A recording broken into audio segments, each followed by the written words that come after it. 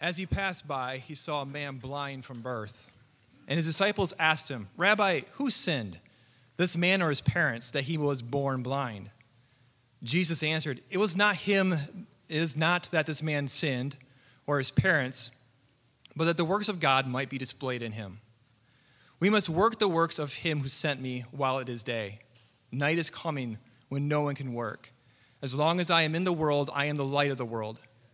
Having said these things, he spit on the ground and made mud with his saliva. Then he anointed the man's eyes with mud and said to him, "Go wash in the pool of Siloam," which means sent.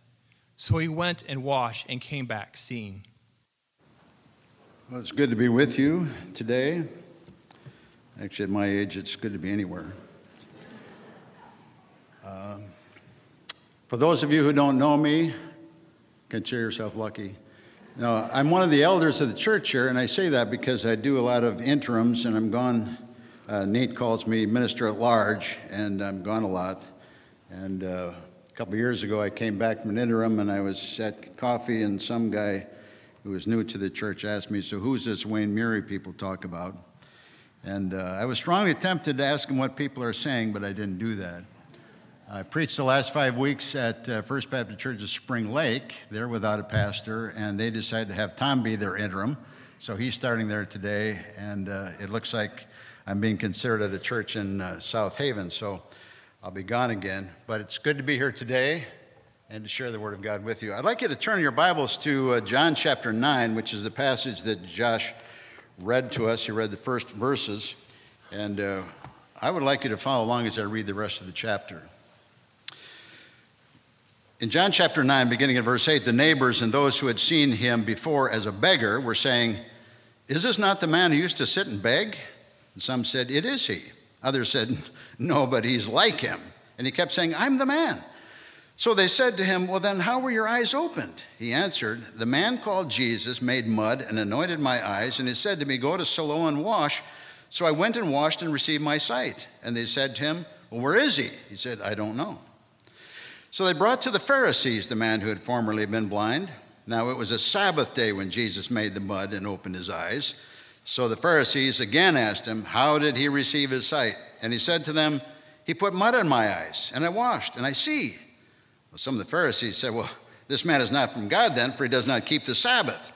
But others said, "Well, how can a man who is a sinner do such signs?" And there was division among them. So they said again to the blind man, "What do you say about him since he has opened your eyes?" And he said, "He is a prophet." The Jews did not believe that he had been blind and had received his sight, and so they called the parents of the man who had received his sight, and they asked him, "How is this your son whom you say was blind? How then does he now see?" His parents answered and said, "We know that this is our son and that he was born blind, but how he now sees we do not know, nor do we know who opened his eyes. Ask him. He's of age. He'll speak for himself." Now, his parents said these things because they feared the Jews, for the Jews had already agreed that if anybody should confess Jesus to be Christ, he was to be put out of the synagogue. Therefore, his parents said, "He's of age. Ask him." So for the second time, they called the man who had been born blind and said to him, "Give glory to God. We know that this man is a sinner." He answered, "Whether he's a sinner, I do not know. One thing I do know, that although I was blind, now I see." They said to him, "Well, what did he do to you? How did he open your eyes?" And he answered them, "I've told you already, and you would not listen. Do you want to hear it again? Do you also want to become his disciples?" And they reviled him, saying, "You are his disciples. We are the disciples of Moses. We know that God has spoken to Moses, but as for this man, we do not know where he comes from." The man answered, "Why, this is an amazing thing. You do not know where he comes from, and yet he opened my eyes. We know that God does not listen to sinners, but if anybody is a worshiper of God and does his will, God listens to him. Never since the world began has it been heard that anyone opened the eyes of a man born blind. If this man were not of God, he could do nothing." They answered him, "You were born in utter sin, and would you teach us?" And they cast him out. Jesus heard that they had cast him out. Having found him, he said, "Do you believe in the Son of Man?" He answered, "And who is he, sir, that I may believe in him?" Jesus said to him, "You have seen him, and it is he who is speaking to you." He said, "Lord, I believe." And he worshiped him. Jesus said, "For judgment I came into this world, that those who do not see may see, and those who see may become blind." Some of the Pharisees near him heard these things and said to him, "Are we also blind?" And Jesus said to them, "If you were blind, you would have no guilt. But now that you say we see, your guilt remains." So I hope you see the interesting, this is an incredible passage. So one day Jesus was walking down this busy Jerusalem street and he saw a man blind from birth. Now you know that the streets of any ancient city were littered with beggars and crippled people and the blind and the diseased.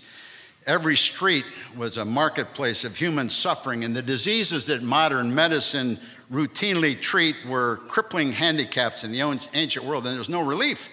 No healing. It was no different in the city of Jerusalem. However, unlike the usual citizens of Jerusalem, Jesus' eyes didn't just skip over this man. He stopped in front of him and he spoke to him. I was in a large foreign city some years ago with a missionary, and I was shocked at the human debris that ebbed and flowed on the streets. People with bodies grotesquely twisted and distorted, and unbearable, unspeakable suffering. I couldn't handle it. I tried to avert my eyes, and I couldn't. And I asked the missionary, I said, "How do you deal with this?" He said, "Deal with what?" I said, "Oh, the human wreckage everywhere you look." He said, "Oh, that. You get used to it." Well, it's obvious from this passage that Jesus never got used to it. He was moved with compassion on this poor man, and he healed him. Now, this episode is very important for several different reasons. First of all, it was obviously a divinely ordained incident designed to display the extraordinary power of God that rested in Jesus. It was intended to provide additional proof that he was indeed the Messiah. That's the primary significance of this passage. But I want to focus on something that's lesser but nevertheless powerfully important, and that is this incident showcases the spirit of Jesus toward unfortunate people. He loved them. He cared deeply for them. He worked miracles on their behalf, which was not the case with the other people in the story. So on the one hand, you've got Jesus, who is arrested in mid-walk by the plight of a blind man, full of compassion for the man. At the other extreme is the blind man himself, and his response to Jesus is what we might call shock and awe. In between Jesus and the blind man are four other groups of people. There's no shock and awe, and precious little compassion. And I want to look at them for a minute because there could be representatives of each of those groups sitting in this room this morning. Group number one is the disciples. So whereas Jesus saw a blind man and was moved with compassion, the disciples saw a theological problem. You notice in verse 2. So Jesus, whose fault is it that this guy was born blind? Was it his parents' sin or was it his own? You know, it's kind of like an accident where somebody runs off the road, hits a tree, and the paramedic is trying to stabilize the injured driver. And meanwhile, two policemen are debating whether the guy was drunk or texting. Because at that point, it doesn't matter whether he's texting or drinking. At that point, we got somebody who desperately needs help. The age-old assumption is that when somebody's life is hit with disaster, it's because they sinned and God is clobbering them with judgment. That's what Job's friends thought, and they were irritated with him and he couldn't think of any sins to confess, and they hounded the poor guy to distraction. The disciples in this passage are not wondering if this guy's blindness was due to some sin. They've already taken that for granted. They moved on to the next question, which is, whose sin? And here's where you see their ridiculously flawed logic. Since he was blind from birth, it was either his parents' sin, or did you catch this? His own. How does a person sin before they're born? Is there such a thing as prenatal sin? Now we might laugh, but in the endless theological discussions the rabbis did, they came to believe that it is possible for an infant to sin in the womb before birth. And frankly, I think there might be something to it, because my oldest used to throw tantrums in the womb, punching and kicking and bashing his head against my poor wife's ribs every time he saw kale coming down the tube.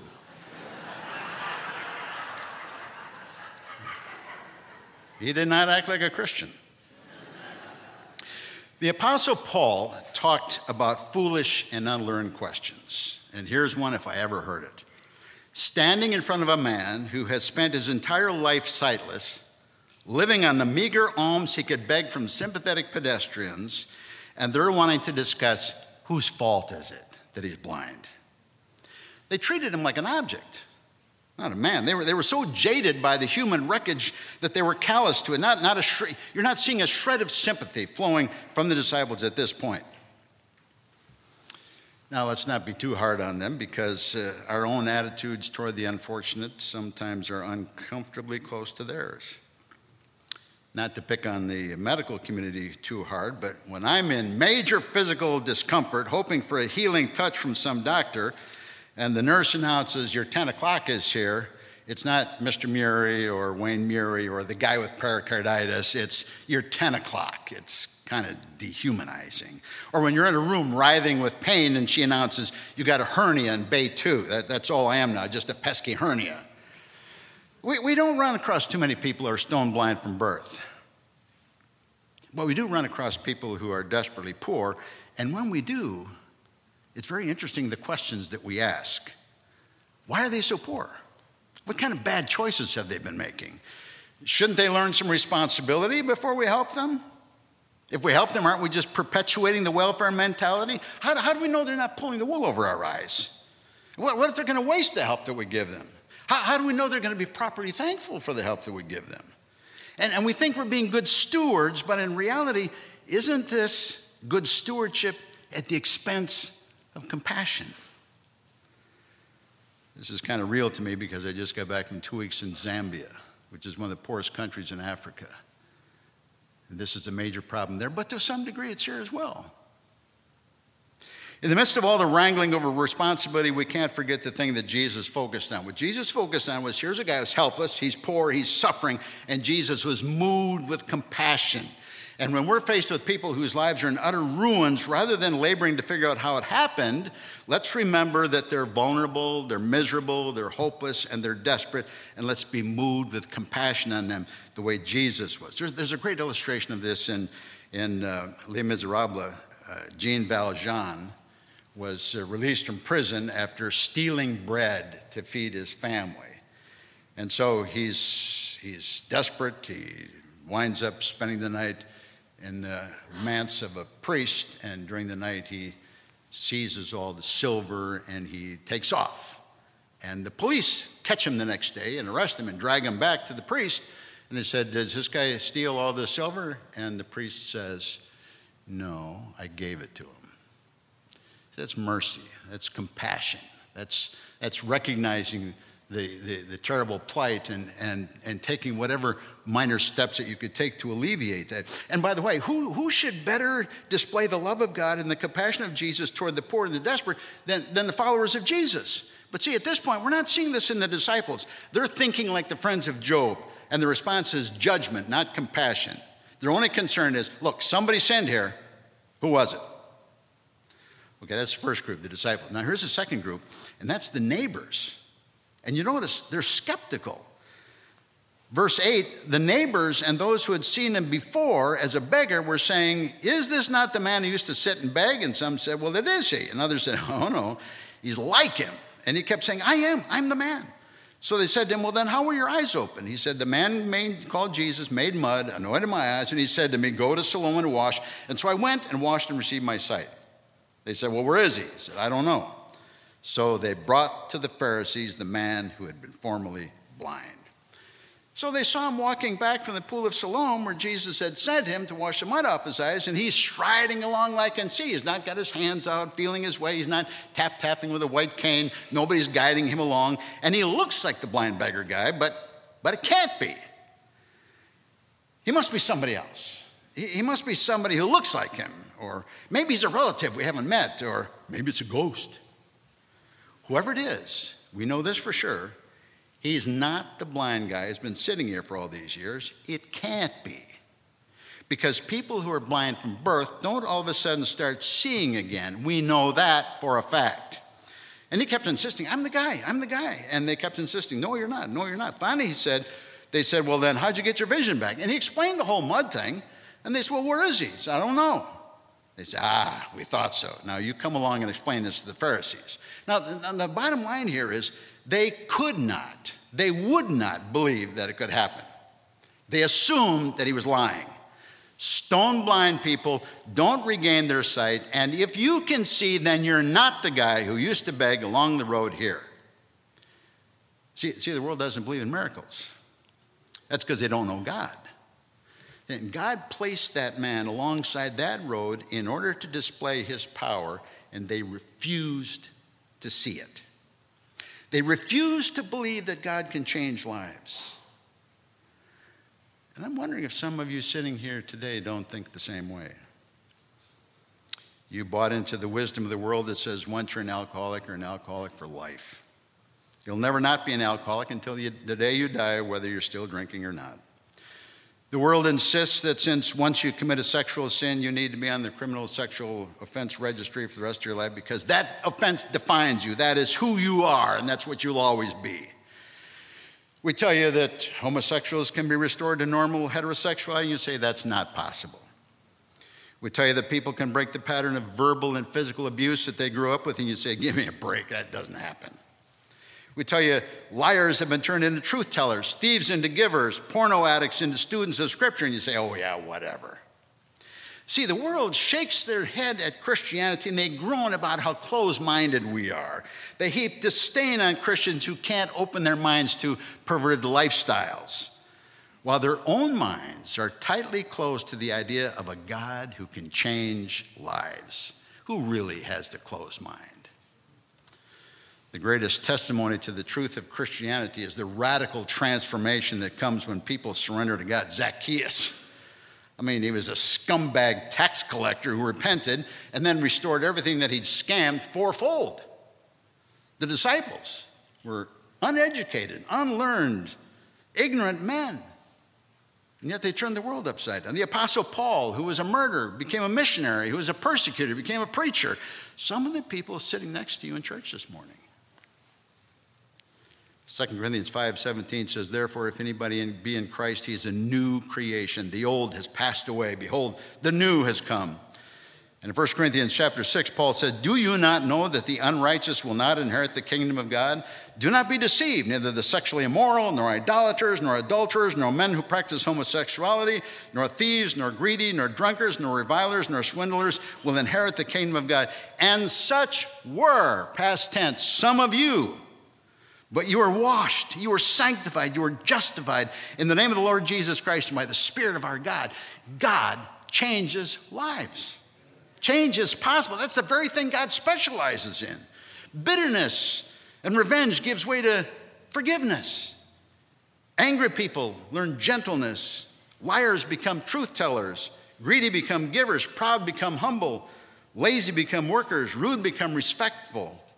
Gossips and slanders learn to keep their mouths shut. So here's a man who's been born blind. Now he can see. He's vibrating with happiness, and they're giving him the third degree. We don't believe you. Who are you really? Where's the compassion? Don't expect to see it from the world. That's group number 2. Here's group number 3. It's the Pharisees, and they were furious. Verse 14. Now, it was a Sabbath day when Jesus made the mud and opened his eyes. So the Pharisees again asked him how he had received his sight. And he said to them, he put mud on my eyes, and I washed, and I see. Some of the Pharisees said, well, obviously this man is not from God, for he does not keep the Sabbath. But others said, well, how can a man who is such a sinner do such signs? And there was division among them. So they said again to the blind man, well, what do you say about him? Since he opened your eyes, he said he's a prophet. The Jews did not believe that he had been blind and received his sight. What in the world could be going on inside their bony little heads? I mean, here's a man who's no longer a burden on society. He's no longer an object of pity.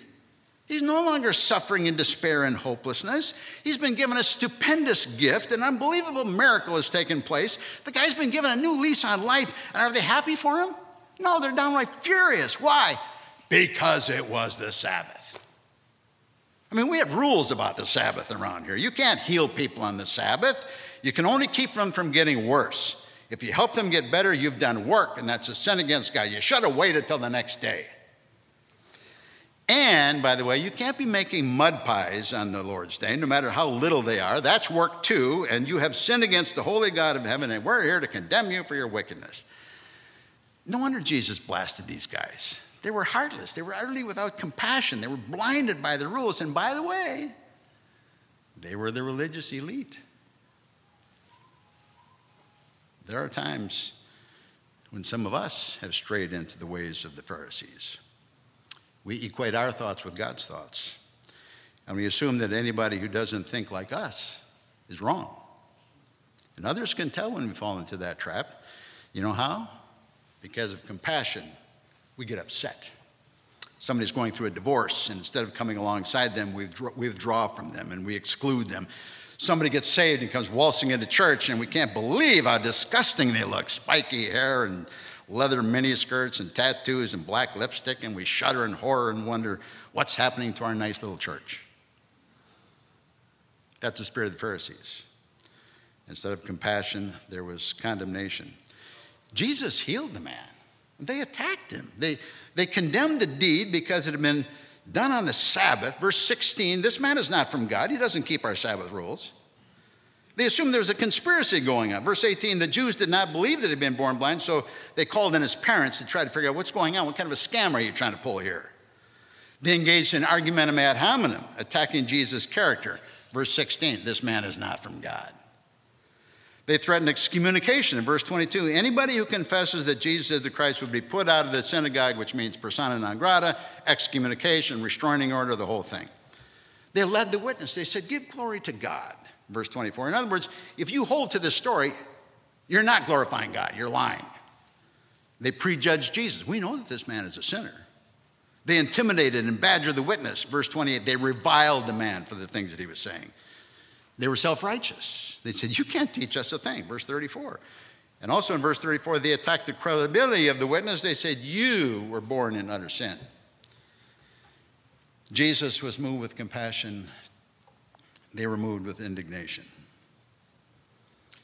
At a church I served in years ago, there was an increasing number of black folks moving into the neighborhood, and we won some of them to the Lord and baptized them. But we couldn't keep them.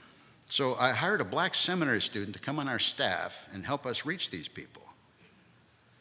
And some longtime members of the church got me in a corner, and they were very upset. They were afraid that this guy might try to marry one of our nice white girls, and they were afraid he'd bring all kinds of unfit people into the church. And I said, you mean the kind of unfit people that Jesus hung out with, publicans and sinners, that sort? Is that what you're worried about? Years ago, I was spending time with a lady who was dying of cancer, and hospice had been called in. And my wife and I met with her on a weekly basis, and we got to know the hospice nurse. In the course of our conversations, we invited her to church, and she said, I think I'll come. My husband and I are between churches, and so they came. They came once, and then they came twice, and I never saw them again. And, of course, all I knew was her first name, and I couldn't get any more than that because of HIPAA.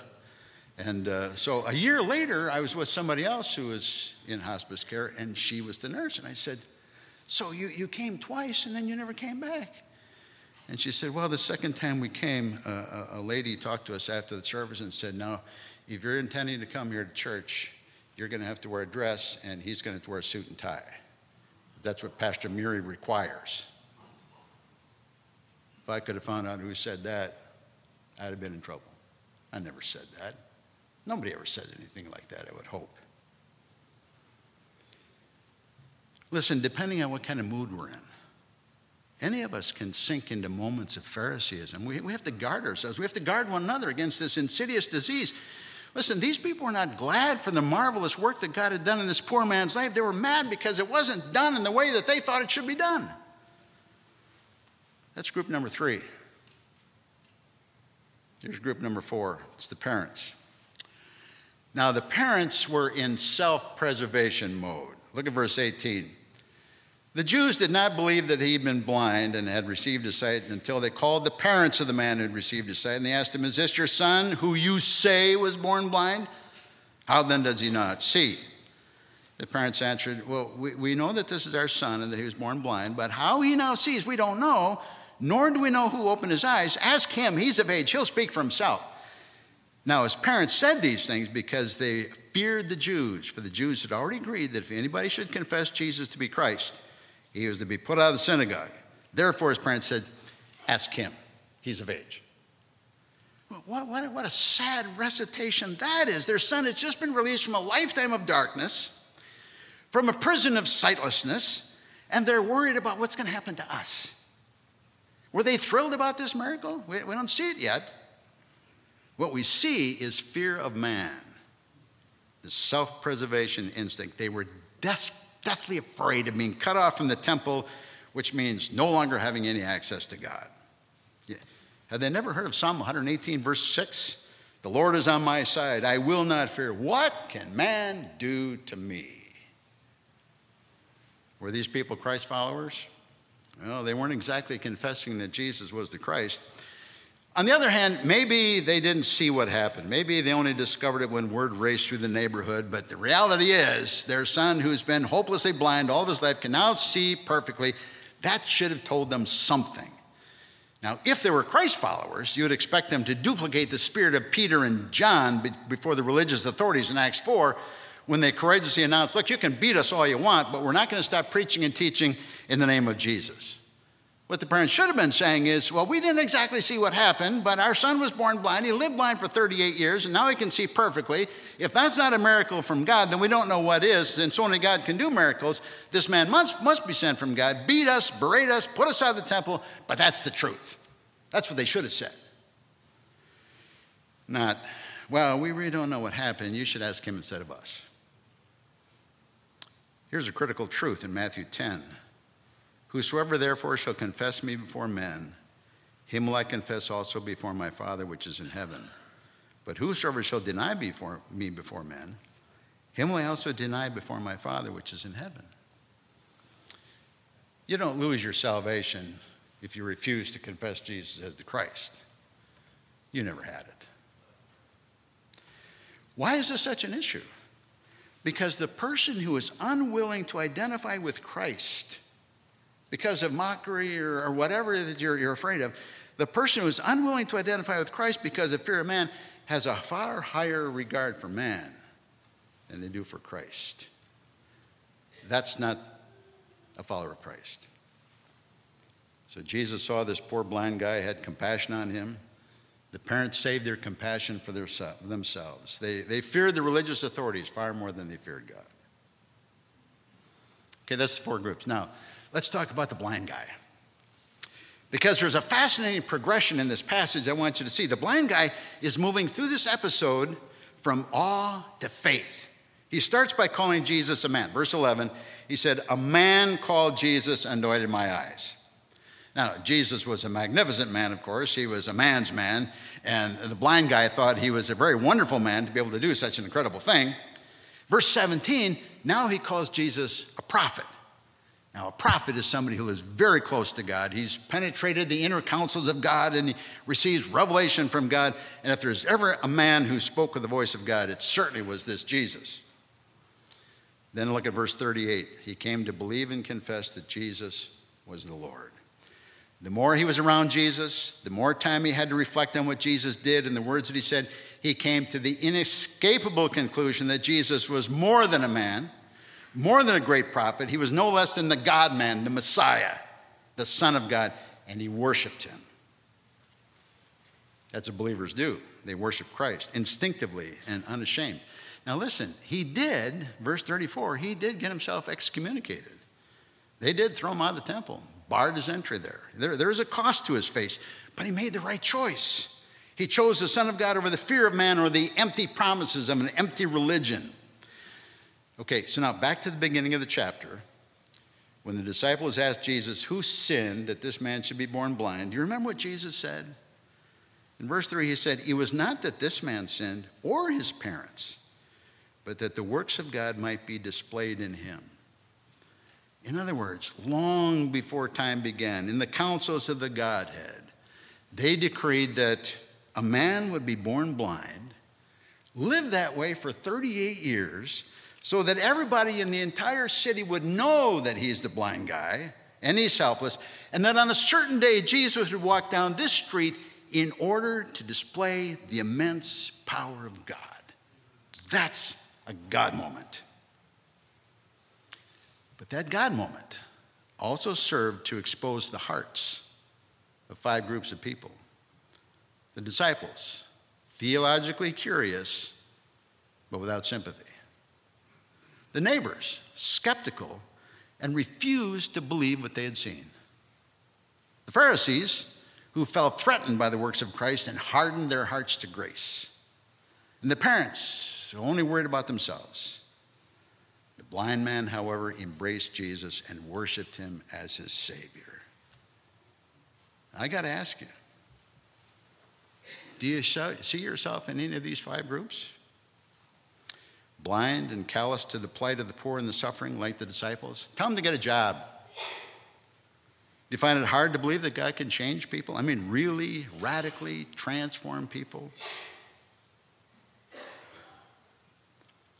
Are you set in your ways and expect that anybody who claims to be a Christian is going to look like you, act like you, think like you, like what you like, despise what you like?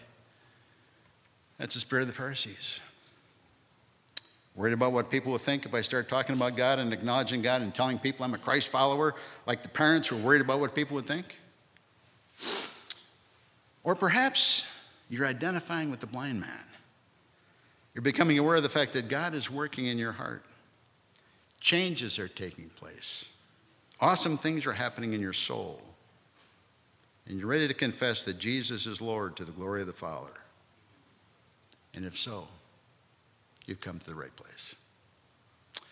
Heavenly Father, we thank you for this episode that you caused John to include in his gospel. And Lord, you knew what we needed to see in here, and you've shown it to us. And now, Lord, I pray that you would help each of us to examine our own hearts today, Lord, to see what's there and what ought not to be there. For some of us, this needs to be a change point. We need to change our thinking. We need to think differently about the people that you place in our world. I pray, Lord, that you would help us to exhibit the Spirit of Jesus Christ everywhere we go, everything that we say, everything that we do, in every interaction with people, both believers and unbelievers. I pray that you would help us to adopt the Spirit of Jesus Christ as we've seen it in here. So, Lord, I pray that you'd convict us. Help us not to just lightly let these thoughts go as we go about the rest of our day. But I pray, Lord, that you would inspire us and convict us. Because as the end of the age draws near and as the darkness gathers, more desperately than ever, we need to exhibit the spirit and the light of your Son, Jesus. And I pray this in Jesus' precious and holy name. Amen.